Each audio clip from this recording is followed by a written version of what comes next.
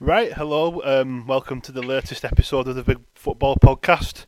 I'm joined this evening by Paul, Good evening, Dan. Khan, Evening. and just to prove that this podcast is topical, I'm Britney Spears, also Very known good. as Dan. How are you, gents?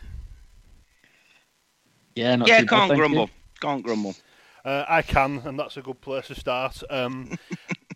Because you both know me and you know that I kind of have this natural footballing pessimism, I always had a feeling that despite Liverpool's best attempts before Christmas, that multiple factors would catch up with us. We are in a really poor run of form, bar two wins at West Ham and Tottenham. We are out of the title race. The title's gone. It was gone before the game against Manchester City, but the scoreline was a bit flattering to City, I thought, but they deserved to win, no question. We gifted them the match with Alisson, who has plenty of credit in the bank, making a couple of mistakes. I have some extensive theories as to what's going on at Liverpool, none of which is a quick fix, and none of which will be fixed before COVID has gone.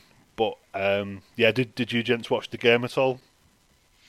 I did, Dan. I mean, given that there was, the Super Bowl kicks off much later than the normal NFL Sunday, I wasn't already sort of embroiled in the pre-match at that stage. So I did watch. I did watch the Man City victory at Liverpool. I thought the first half was a strange game. If I'm honest, I thought it was a strange game of football where Man City felt to me like they were feeling. Yeah, it felt like Man City were feeling Liverpool out without any need to, because I think it was quite obvious where Liverpool were.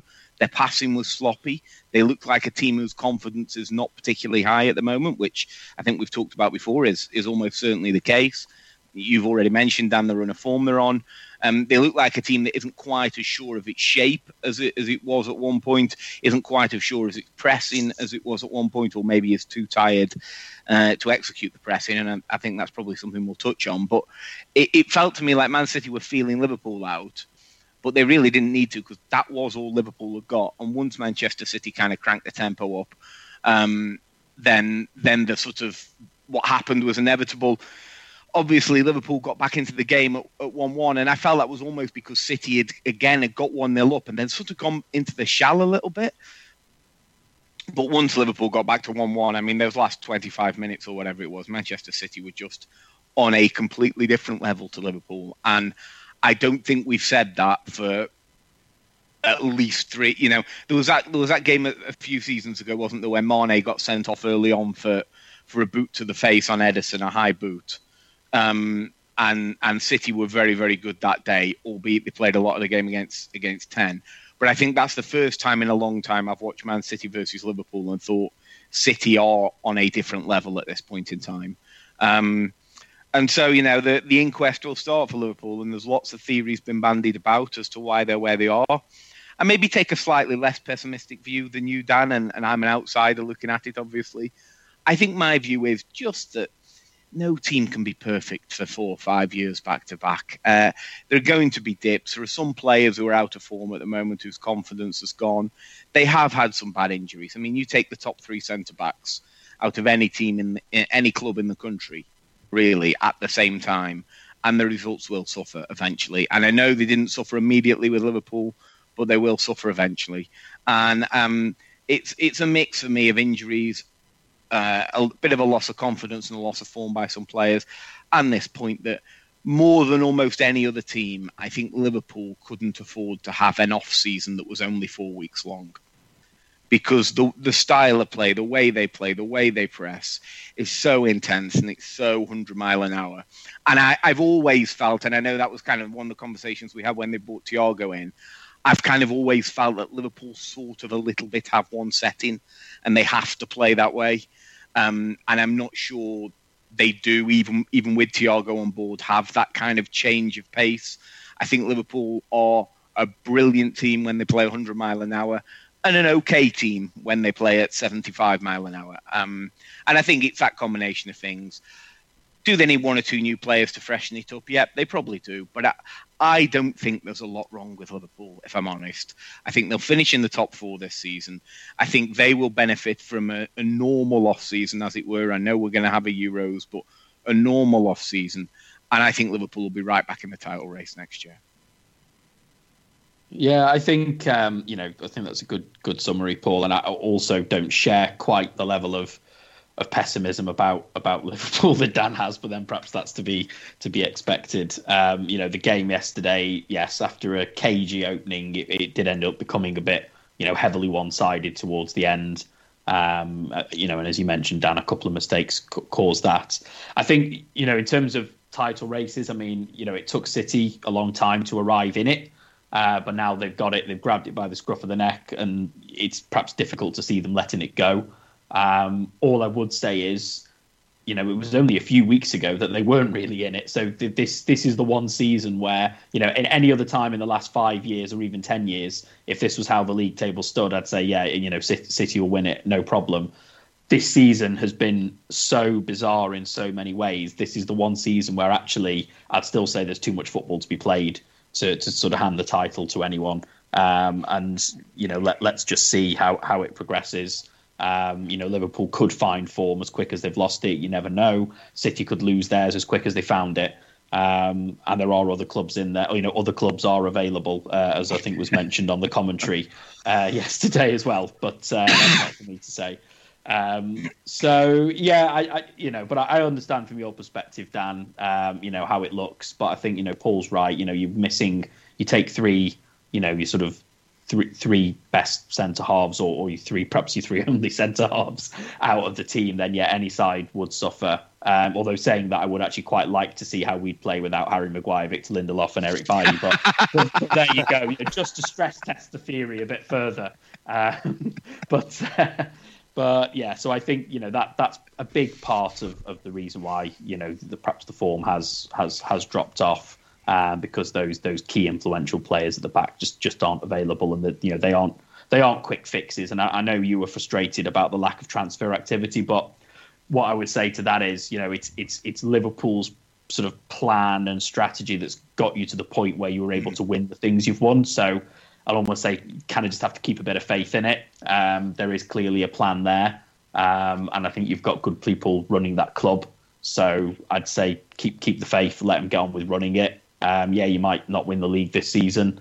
But equally, you could have said that for 29 out of the last 30 years. So it's not, it's not the end of the world. And I think you'll be able to, when Van Dijk's back and the other players as well, you'll be able to regroup and go again next season. I'm sure, when hopefully it'll be a bit more of a normal season for everyone. I thought it was interesting that, if you remember a few months back, it seems whenever a club's struggling, that the lack of fans gets mentioned. Never gets mentioned when teams are winning, but always gets mentioned when teams are struggling. And it happened to United back in October time. Solskjaer started mentioning it in his post matches, and it's now starting to get mentioned about Liverpool as well.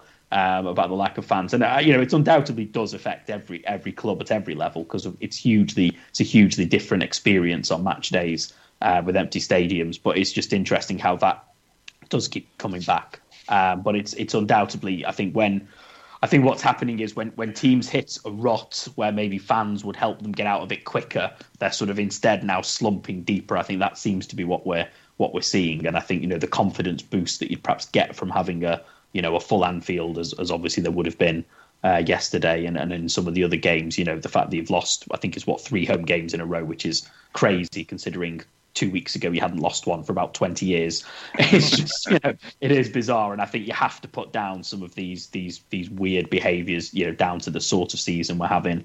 And I think, it's a fair point you made, Paul, about the lack of pre-season as well. That it does impact perhaps some teams, more than others. Given their playing style, so that's probably worth taking into account. Given that you're having to play deputies and youngsters in some key positions as well, I think that combined, sort of adds to the problems you've got. But equally, I don't think they're long-term problems. I think they are short-term specific circumstances. I don't think there's anything sort of structurally wrong or anything like that. And I'd say, longer term, it's keep the faith with the decisions that have been made that have got you to the point where you are, would be my outsider's perspective. and buy Alisson some thicker socks, because obviously his feet are freezing. Yeah. I think as well, just to pick up quickly, Dan, on the thing that Corn said about Liverpool's strategy getting him to this place. I speak as someone who's been through this as an Arsenal fan, when, people used to be frustrated about our cautious and careful transfer strategy. Well, believe me, that's a lot better than not having a transfer strategy, which has been what we've dealt with since. So I agree with Con. I think it was a good point you made that, to a certain extent, this is going to be a year where Liverpool don't win the league. They might not win a trophy. I mean, yeah, okay, when you're Liverpool Football Club, the expectation is you win something every season. I get that completely. They might not win a trophy. That's disappointing. But it's not time to throw the baby out with the bathwater. The strategy, the plan, the basis on which they've rebuilt the club in the last 7 or 8 years is still a plan worth persisting with. Got quite a few things I want to say though, because you're quite right about the strategy, the long-term planning. The problem I have with it is that it's not changed when the situation has changed. So we held on. We decided 3 or 4 years ago. Virgil van Dijk's our man. We'll wait till January to get him. At the time, I was furious. Now, that's obviously been proven to be absolutely correct. The issue I have with the transfers in January is we got 2 in the end who are not ready to play for Liverpool because we play in a certain way, high intensity, high tempo, etc., etc., blah, blah, blah. We all know Liverpool play heavy metal football, as the famous quote goes. But these guys aren't ready for it because we signed them at the last minute. We should have had them ready to go on the 1st of January. It took Andy Robertson, for me, I would argue with anybody, is the best left-back in the world, and I would not swap him for any other player. Andy Robertson didn't get into Liverpool's squad for the first 3 months. Fabinho, the same, one of the best holding midfielders in the game, and who's been pretty good at centre-half as well, where he's needed to play. He didn't get a kick for 3 months either. He couldn't even get into the squad, either of them. So to then not bring someone in until February, practically, well, it was February, is to me a failure of that system. There's no flexibility, and the owners are responsible for that, in my opinion. They should have ponied up earlier, get it done, get it out the way, and it's sorted. But that's a different kettle of fish altogether. I'm not a big fan of the owners. I don't think anyone who knows me doesn't know that fact, but we're kind of splitting hairs there. The other thing that you mentioned is fitness, and I completely agree with that. I don't think there's there are problems. I think one of them is Portuguese and sat in the stand, Jota. When he's played, we've looked good, we've looked dangerous, we look like we're going to score more goals. I am very concerned about Roberto Firmino. I don't want to say he's finished, because he's not. I think he's only just turned 30, if he's turned 30 at all. He's not in a rut, he's not in a dip, he's in a ravine, a crevice, the deepest thing you can imagine possible. Like Grand Canyon. Yeah, the Grand Canyon. He's only 29, Dan. Yeah, I thought as much. He's not even turned 30 yet. Roberto Firmino is a completely enormous problem for Liverpool, because he's just not playing at the levels he can do. There's plenty of mitigating factors with Liverpool. I think we miss fans more. I mean, I've said that from the start, Liverpool will be one of the most disadvantaged teams not having fans in. There's no way Manchester City win 4-1 at Anfield with fans in. Not a chance, because I have seen it with my own eyes. I've seen Barcelona, I've seen Real Madrid, I've seen Manchester City, I've seen any team that you can think of come to Anfield and crumble because of the crowd. I've seen it on European nights. Manchester City, that fantastic Manchester City team, and this one is not a fantastic Manchester City team by any stretch of the imagination, by the way. I've seen City's best ever team come to Anfield and absolutely fall to pieces because they can't handle the atmosphere. And to give City the credit, it's a very simple equation in terms of the two teams. They have handled pandemic football better than we have. It comes down to it as simple as that. we can. I think it's maybe easier, isn't it, to play Manchester City's slightly more methodical. Yes, definitely. Style of football, and methodical is probably the wrong word, but cerebral. Let's use that word. They're slightly more cerebral style of football than Liverpool's, as you've described it, Dan, heavy metal football, which is a bit emotional and does feed off the emotion and the energy of the crowd at times. And I think it probably is fair to say that style is harder to maintain without a crowd than the style of play Man City use, which is almost, making football a sort of art form. And, you go to the opera and the crowd aren't cheering, are they? That's not the way it works there. So it's a slightly different dynamic, and I think there is something to that. But I think also, the form thing is important, and Firmino might be one of the exceptions, Dan, to my general view that there's not a lot wrong at Liverpool. I think it might be time for them to think about moving on from Firmino, because I agree with everything you've said about his form. He's had some good games, but his form as an overall package in the last, really basically since you won the Champions League, I agree. Has just not been where it was for the 2.5 years before that. I almost thought at times he was Liverpool's most important player, because his movement was so clever and he created spaces for other people to run into. At the moment, he looks a bit static to me. His confidence is on the floor. The only caveat I'd say to that, and I know Jota did well when he played earlier in the season. My only caveat to moving on from Firmino is finding top-class centre-forwards costs a lot of money. An awful lot of money. And whether Liverpool are ready, especially in the financial times we live in with the pandemic and everything else, whether they are ready to go and spend, let's say, upwards of 60 million, and that's being conservative, on trying to find a top-class centre-forward. I don't know. Well, I know where I'd be going. Let's just assume that or you would presume our number one choice is going to be staying in Paris for a while, because that deal ain't happening. Maybe there was a possibility of it happening, but I don't think Kylian Mbappe is on the menu anymore. If he was, if we're moving Firmino on, and I genuinely think it is time to consider it, because it's not even funny how much he's fallen off a cliff. I think we should be looking in the direction of Dortmund and a certain Norwegian centre forward. I think the problem with both of those, Dan, is whether it's Mbappe or whether it's Haaland, every top club in Europe is looking at those two. Yes, of course. And the bidding war, if Haaland moves on, is going to be crazed, to say the least. I know for a fact there are at least 3 clubs in the Premier League who would bid for him. Well, I think the thing with Haaland, doesn't he have an 80 million release clause? I think he has a release clause that comes active this summer. I mean, you're still going to have the issue of Liverpool will bid 300 quid and a copy of Girly World, because that's how Liverpool conduct the negotiations, rightly or wrongly. So, yes, it's going to be difficult to attract someone like Haaland. We can lend you that £1 we bidded for Suarez if you want. And Liverpool's owners would take you up on that. We can. You can bid 80 million plus £1. Well, yeah, I mean, I'm sure. I will hopefully Dortmund will be sympathetic to Jurgen, but I'm not 100% convinced that we'll sign many players this summer. All I would say with those options, though, Dan, is, and this maybe fall into one of those, nice problems to have category, but Mbappe certainly isn't a Firmino, right? He's not going to do for Liverpool what Firmino does for Liverpool. So you've still got Salah. Presumably you're talking about fitting someone in with Salah and Mane.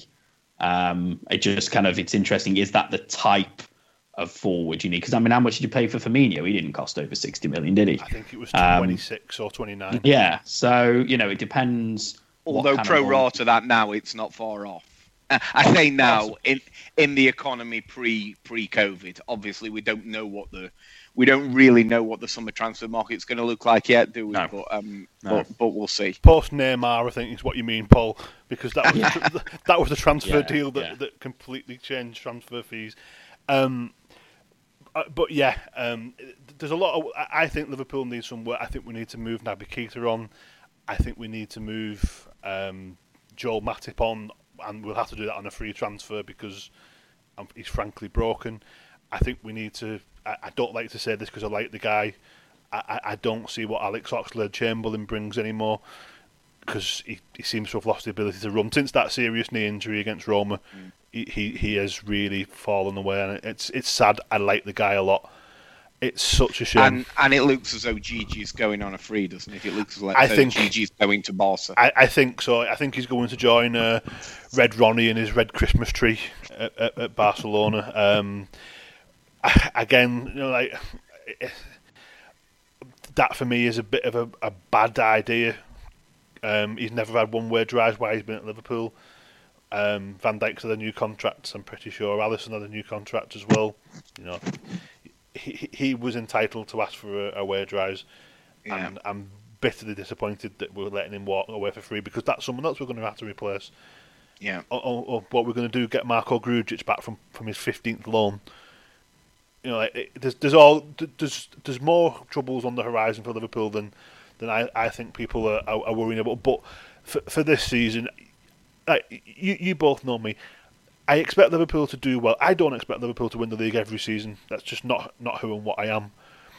And if Liverpool had a full strength team in a normal season this season, I don't think there's much discussion that it would be probably Liverpool and Man City. I have genuine fears Liverpool don't get in the top four. Genuine fears. And if we don't, that will be a disaster. As long as we don't end up in the Thursday Night Cup, though, finish first. Well, we're not going to finish first. Finish second, third, or fourth, or 10th, please. None of this. Well, if it's finishing 10th you want, Dan, I'm willing to guarantee you that's roughly where Arsenal are going to finish. So. Yeah, not had much luck since that podcast with Rob last week when you was hoping for one more off. No, week we from got. Wolves. Honestly, you could play that Wolves game 100 times and Wolves would win it once. But there we are. Everything that could have gone wrong that night went wrong. And then I didn't. I was actually out and about Saturday morning.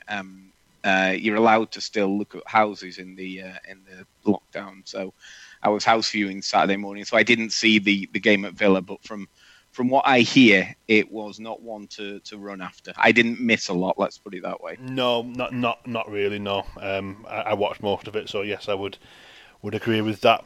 Before I become the football equivalent of the Verve and start depressing everybody.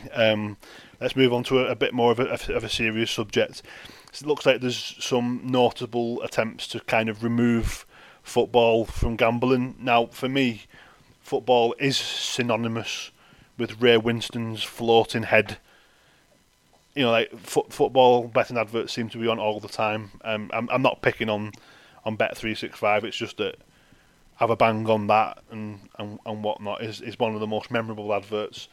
I was just wondering what you two think about this kind of idea that we get the number of betting sites in football down. I mean, with all of the football all of the time, and as someone who's actually fortunate enough to get some freelance and writing work at the moment, some of the work I'm doing is for companies, like rehab clinics who are dealing with gambling addictions. All of the football, all of the time. You can bet on cards and corners. You can bet on the colour of Gatorade thrown over a winning Super Bowl coach, Paul. Yeah, not successfully though, Dan. I just wonder for people who don't know, the reference there is there was a bet at 8-1 on Sunday night that the Gatorade thrown on the winning coach would be purple, which I took because I thought Tampa Bay had a chance to win, and the last time purple Gatorade was thrown on a Super Bowl winning head coach was the last time Tampa won the Super Bowl. But they didn't. They threw orange now, the same as everyone else. Yeah, thanks for explaining that, Paul. I should have mentioned that really, because that's just another advert for the NFL. I'm still not yeah, brought to you by Amazon. Yeah, no.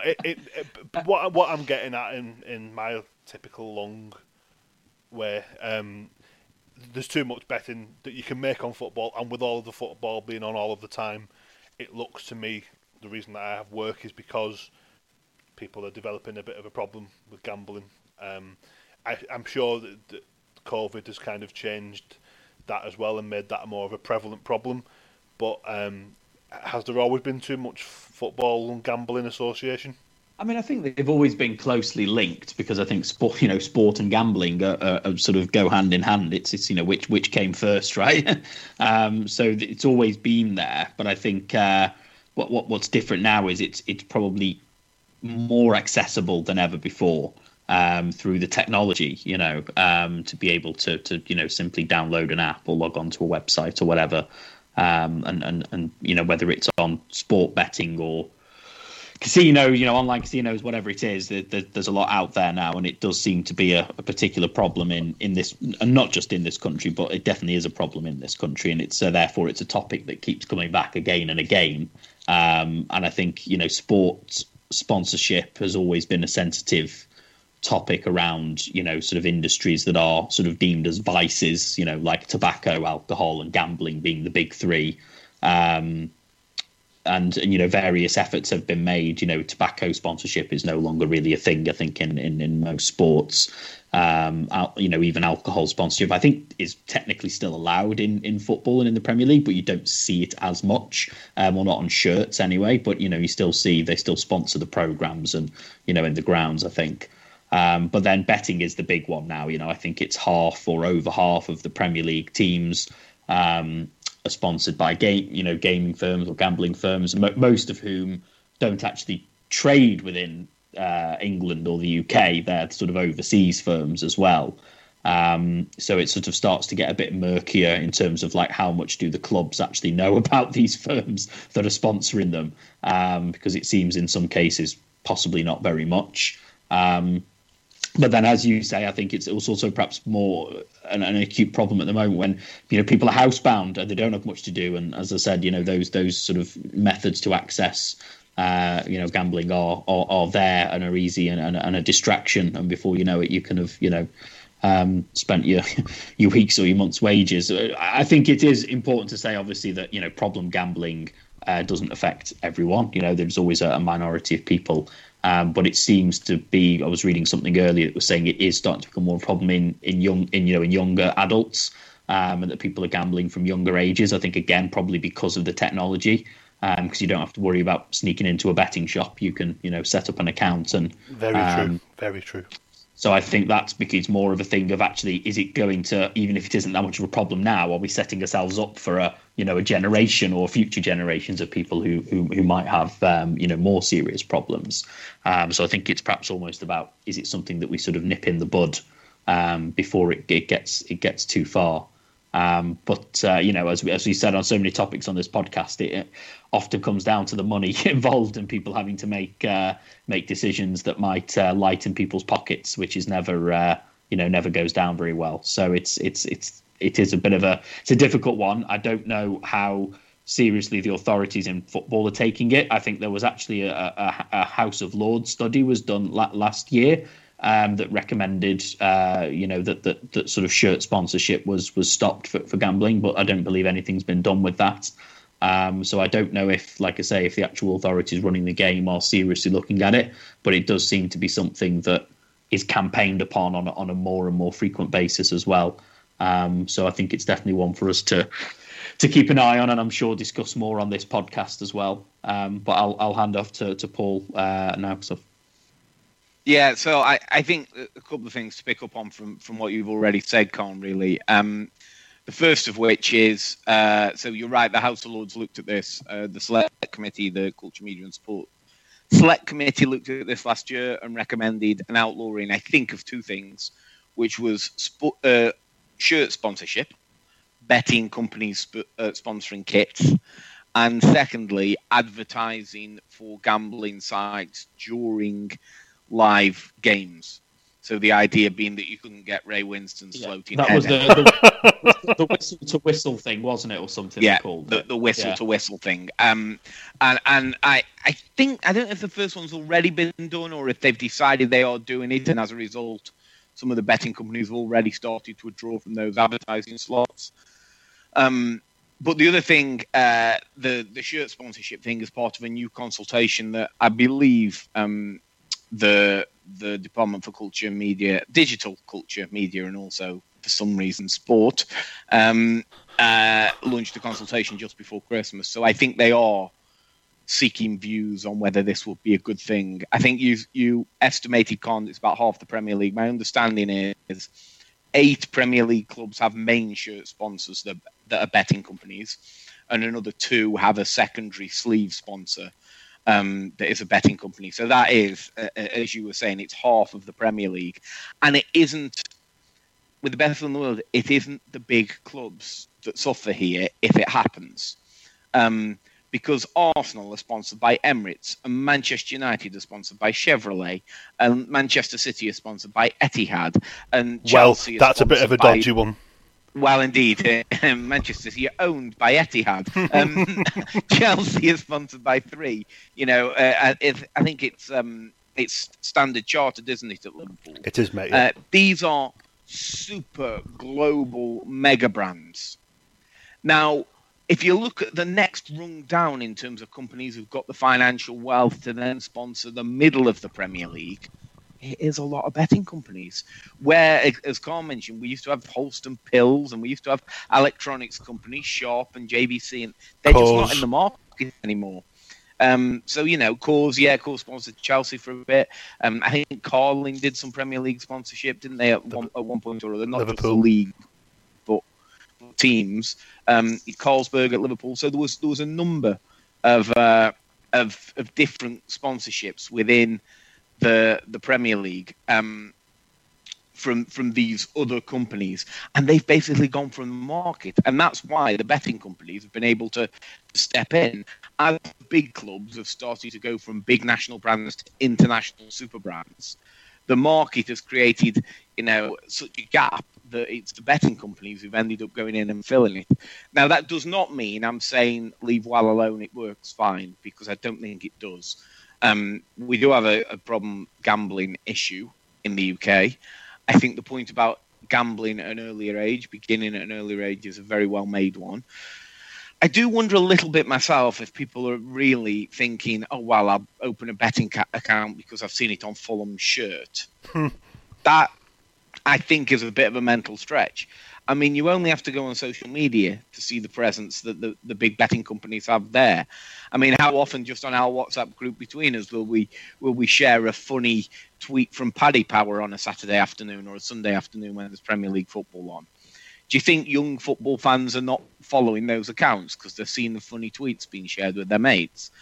I think that's more likely to lead someone down the line of betting with Paddy Power. Now, what you're going to do? Say Paddy Power's not allowed to have a Twitter account? Yes, please. Well, yeah.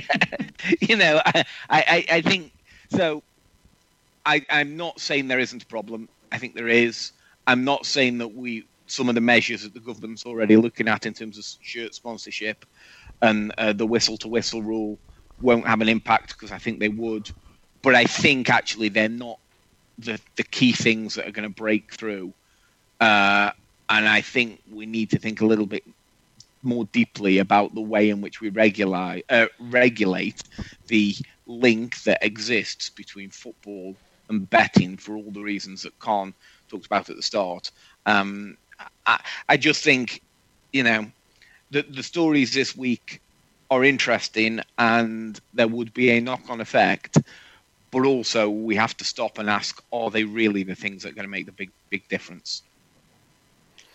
Yeah, I think it's absolutely a fair point of, how do you make the correlation between, how do you prove if you say stop the shirt sponsorship, for example, from next season, and say, right, that's it, you can't have it anymore. How do you then prove that problem gambling has reduced by 5% or 10%? How do you make that connection? Even if you can show problem gambling is down in 2 years' time, how can you correlate that with changing of tops on the Premier League? Yeah, exactly. I think the other thing, though, just to point out, I think the point you make around the type of clubs that have this, my understanding is the problem, if we're calling it that, is worse when you go down the divisions. That actually the proportion of clubs in the Championship with gambling firms is even higher. for the exact sort of reason you mentioned. So it isn't a Premier League centric issue by any means. It does affect football at all levels. So it would have, if these changes did come in, then it would have potentially severe impacts of a large number of clubs having to scramble to find some form of new sponsorship to fill the coffers, which, and obviously at the moment no one's got any coffers, right? They are as bare as they've been for many, many years. So it would be and I'm not saying that's the reason not to make changes if they're the right decisions to make, but it is a consideration that football, particularly at the lower levels that have never really had much wealth, are really struggling at the moment. And if you take away what is going to be one of their main sources of income potentially, that's obviously not going to go down too well. But of course, I hope that this gets looked at seriously, because a gambling addiction can destroy someone's life in the blink of an eye. Absolutely, Dan. Without a shadow of a doubt, there was a story actually about women on the BBC website last week about women gambling online on sort of bingo sites and that kind of thing during the lockdown because of the boredom, and a woman who basically lost £500,000. And it's just terrifying. She'd lost £500,000 in 6 months. She'd sold the house and spent the proceeds. I mean, it's terrifying. So there is definitely a problem that needs looking at. And football can't be sort of excluded because it's a bit of a difficult financial time. They need to look at what they can do. But I also think there's a question about whether the suggestions they've made so far are enough to really tackle the problem. Yeah, I completely take your point of what you're saying. I don't think people are going to go and have a bet because they've seen something on Burnley's shirt. No, you're completely right. Yeah, it's another serious topic for this podcast, but it's one that I think we're quite right to bring up. It's getting a bit exciting in the Championship at the moment. It's getting all a bit tight at the top, and obviously, with COVID being the world it is, the world we're living in, the race to get into the Premier League is as hot and as necessary as is needed as it's ever been. Yeah, I think so. It's really interesting. I mean, you look at those top three now separated by 2 points. I think we've already talked in this podcast about what a brilliant job Brentford have done to, again, sell key players in the summer in Ollie Watkins and the kid who went to West Ham. And yet again be right in the thick of the automatic promotion race. I'll be honest, I'm surprised. I have Brentford as still in and around the playoff areas, but probably not pushing for automatic. So for them to be where they are is fantastic. What a good job Steve Cooper's done at Swansea to have them in the mix again. And then obviously Norwich are there at the top, but you look after that. There's Reading and Watford kind of in a bit of a no man's land. And Reading obviously is struggling a little bit at the moment, having had a great start. They're in a little bit of a no man's land, kind of not really close enough to say at the moment they're bang there for automatic promotion, but solidly clear of kind of the teams chasing the playoff places. And then it gets a bit, Bournemouth are a bit more vulnerable, and then there's about 93 teams in a cluster after that between 8th. And Bournemouth sacked Jason Tindall. And Bournemouth have sacked Jason Tindall. I've seen that. Between 8th and 17th, there's 6 points. So if you're in the playoff chase, you're almost certainly in the relegation battle. I mean, that is the craziness of the Championship. It just is so tight in that middle third of the league, really. After you get past that top 6 or 7, from Blackburn in 8th to Huddersfield in 17th are 6 points. And any of those teams now who can put a run together. We were talking a couple of weeks ago, weren't we, about the fact that Alex Neil was under a bit of pressure at Preston. Suddenly they have a couple of results. They're back in the top half and looking at the playoffs and thinking they're not completely out of our sight. So it's so tight. And that's why we love this league. Exactly. That's why the Championship's the best league to watch right the way through the season. The Premier League's the best for a period of time, but there are seasons where, okay, we know what's happening now.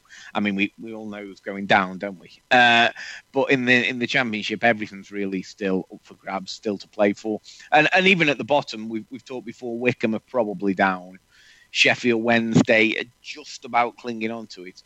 But that third relegation place, teams who will be looking up at the playoffs will also be looking over the shoulder at Birmingham on 28 points and thinking, we've not got that much of a cushion. It's just a fascinating league. I'd love to see Brentford come up because I think over a number of years they've built the right way. They've kept playing good football, kept losing players and replenishing. I think they deserve it. But it's going to be a really interesting last 2 or 3 months. Not much to add. I think it's a good summary. It is a bonkers league, and I think we've talked about the Premier League being tight. In terms of points between the clubs. So particularly we sort of talked about how the top half is probably as tight as it's ever been for much of this season in the Premier League. But actually, you're right. The Championship's like that. Almost all the way through the table, barring maybe the top couple and maybe the bottom couple, as you said, Paul. Poor old Wickham. There's literally a mid table there of about 15 clubs that could potentially get promoted or also relegated. It looks like certainly there's about a third of the season left roughly. It looks like in for a fun ride. And just let me tell you this, Dan. Rotherham are 20th. They have 2 games in hand on Middlesbrough, who are 7th. If Rotherham win their 2 games in hand, they'd be 5 points behind Middlesbrough. Paul Chuckle will be pleased about that. and of course, Rotherham won at Preston at the weekend as well. Yeah, so it's a really interesting league. It always is. It's fascinating till the end, and it looks like it's going to go that way again. Yeah, it's hands down my favourite league. It's not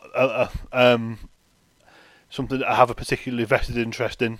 Although I always like to see Neil Warnock fail. It's just such an enjoyable league to watch. Always has been. You must hate a different club every season, then, Dan, if you like to see Neil Warnock fail. Well, as Neil Warnock's always keen to point out, he's got no problem with Liverpool. The problem is with Rafa Benitez. My problem isn't with the club he's managing. My problem's with Neil Warnock. And I suspect I'm not alone with that sentiment. From Plymouth up to I don't know wherever he's managed, I think the guy is a prank. Always have, always will. Anything else that you guys want to bring up? It's a midweek FA Cup round, which is a bit strange. Only really briefly, Dan, to just touch on the refereeing decisions again at the weekend. Oh, Mike Dean. And over the last week, which have caused a lot of controversy. Going right, we mentioned the Arsenal-Wolves game. Now, I think the Lewis sending off was the right decision. Harsh, but by the law, the right decision. However, I also think that the Bednarak sending off at Manchester United the same night was exactly the same. They overturned the Bednarak red card and left the Lewis one unchanged. I mean, to me, they're both red cards. I think they're both in that category of, oh, God, that's a really harsh red card. But the law is the law, and it says what it says. And if you're not playing a genuine attempt for the ball, and neither of them were because they were making no attempt for the ball, then you're not safe from the red card. If you're the last man, if you deny the clear goal scoring opportunity, you only get that protection if you're making a genuine attempt for the ball. And neither Lewis nor Bednarak were trying to make a tackle, so they can't possibly have been making a genuine attempt for the ball. It's a harsh rule. I get it completely. I think there's maybe some merit to going back to look. If you deny a clear goal scoring opportunity, it's a red card, whatever the weather, and then it gets rid of any of the argument. But bizarre decision to overturn one and leave the other unchanged. And then we had the Souček sending off at the weekend, which just, ridiculous. Blows my mind how a man can look at that. 1,000,001. I understand Mike Dean was shown it 23 times. Now, to me, that's the problem. At that point, it's not clear and obvious at that point. Exactly. Or between Mike Dean and the VAR, they looked at it between them 23 times. Correct me if I'm wrong, Paul. Wasn't the dream team of Mr. Dean and Mr. Mason responsible for the Bednarak red card, which also wasn't clear and obvious? Probably. I seem to remember that. I think it was Dean. He's been overturned. Yeah. He's been overturned twice in 4 days. I don't know if it was Mason as well. I'm pretty sure it was the dream team. I think it was Lee Mason and Mike Dean. And I think it comes back to a point we've made on VAR a couple of times when we've talked about it this season, that it's not the technology that's wrong, it's the people humans. using it. Yep. Or I think human is a bit of a controversial way to describe David Coote. I get with the Souček one, there were lots of people on afterwards saying, well, even if he has meant to sort of, flail his arm, he's barely made any contact. Now, that isn't a defence. If Mike Dean thinks he's meant to do it, he has no option under the law but to send him off, whether he thinks he's made significant contact or not. But he has to believe it's intentional. And I don't know how you can look at that and think it's intentional. To me, it's very, very clear that Souček they're sort of arm fighting, aren't they? And Souček's trying to get his arm off, get the other guy's arm off his, and sort of flails it out to remove his arm, and kind of in the follow-through catches him in the face. He immediately goes to apologise. He immediately is horrified that he's caught him in the face. That's not his intention whatsoever. I mean, the only person who watched that and thought he's meant that is Mike Dean. Or and the bloke on the VAR. Well, yeah. Yeah, exactly. The bloke on the VAR. Yeah, the two of them. They're the only two people in the country who think Thomas Souček meant that. And of course, Mike Dean's opinion is the most important. And that's true in terms of him being the referee, but it's also true in Mike Dean's mind. I mean, we should just say before we finish, Dan, because he's now been taken off games at the weekend because of death threats. And again, that is completely and utterly ridiculous. It's uncalled for. The man's trying to do a job. He's not very good at it.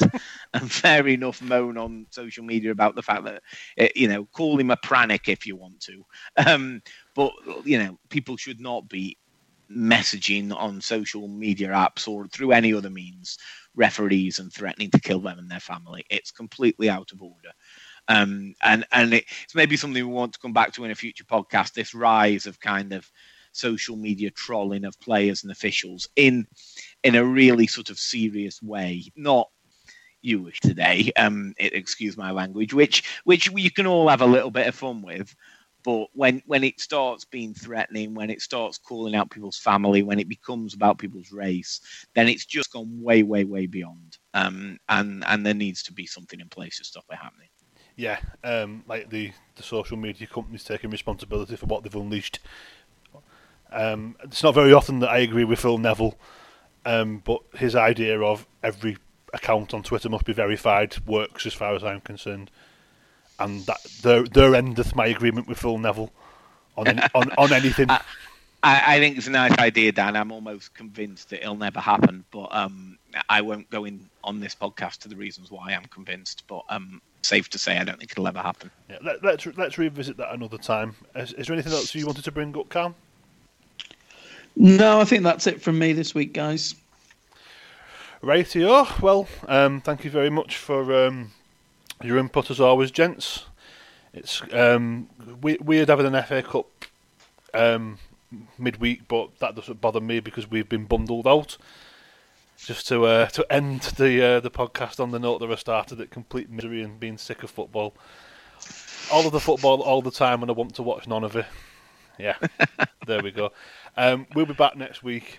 Hopefully we'll have another guest on soon. There's a couple of people I'm eyeing up to join us. Not that the company of you two gentlemen is underappreciated, because it's not. So we'll be back next week. Probably be Monday again next week, and we'll catch you again after a while.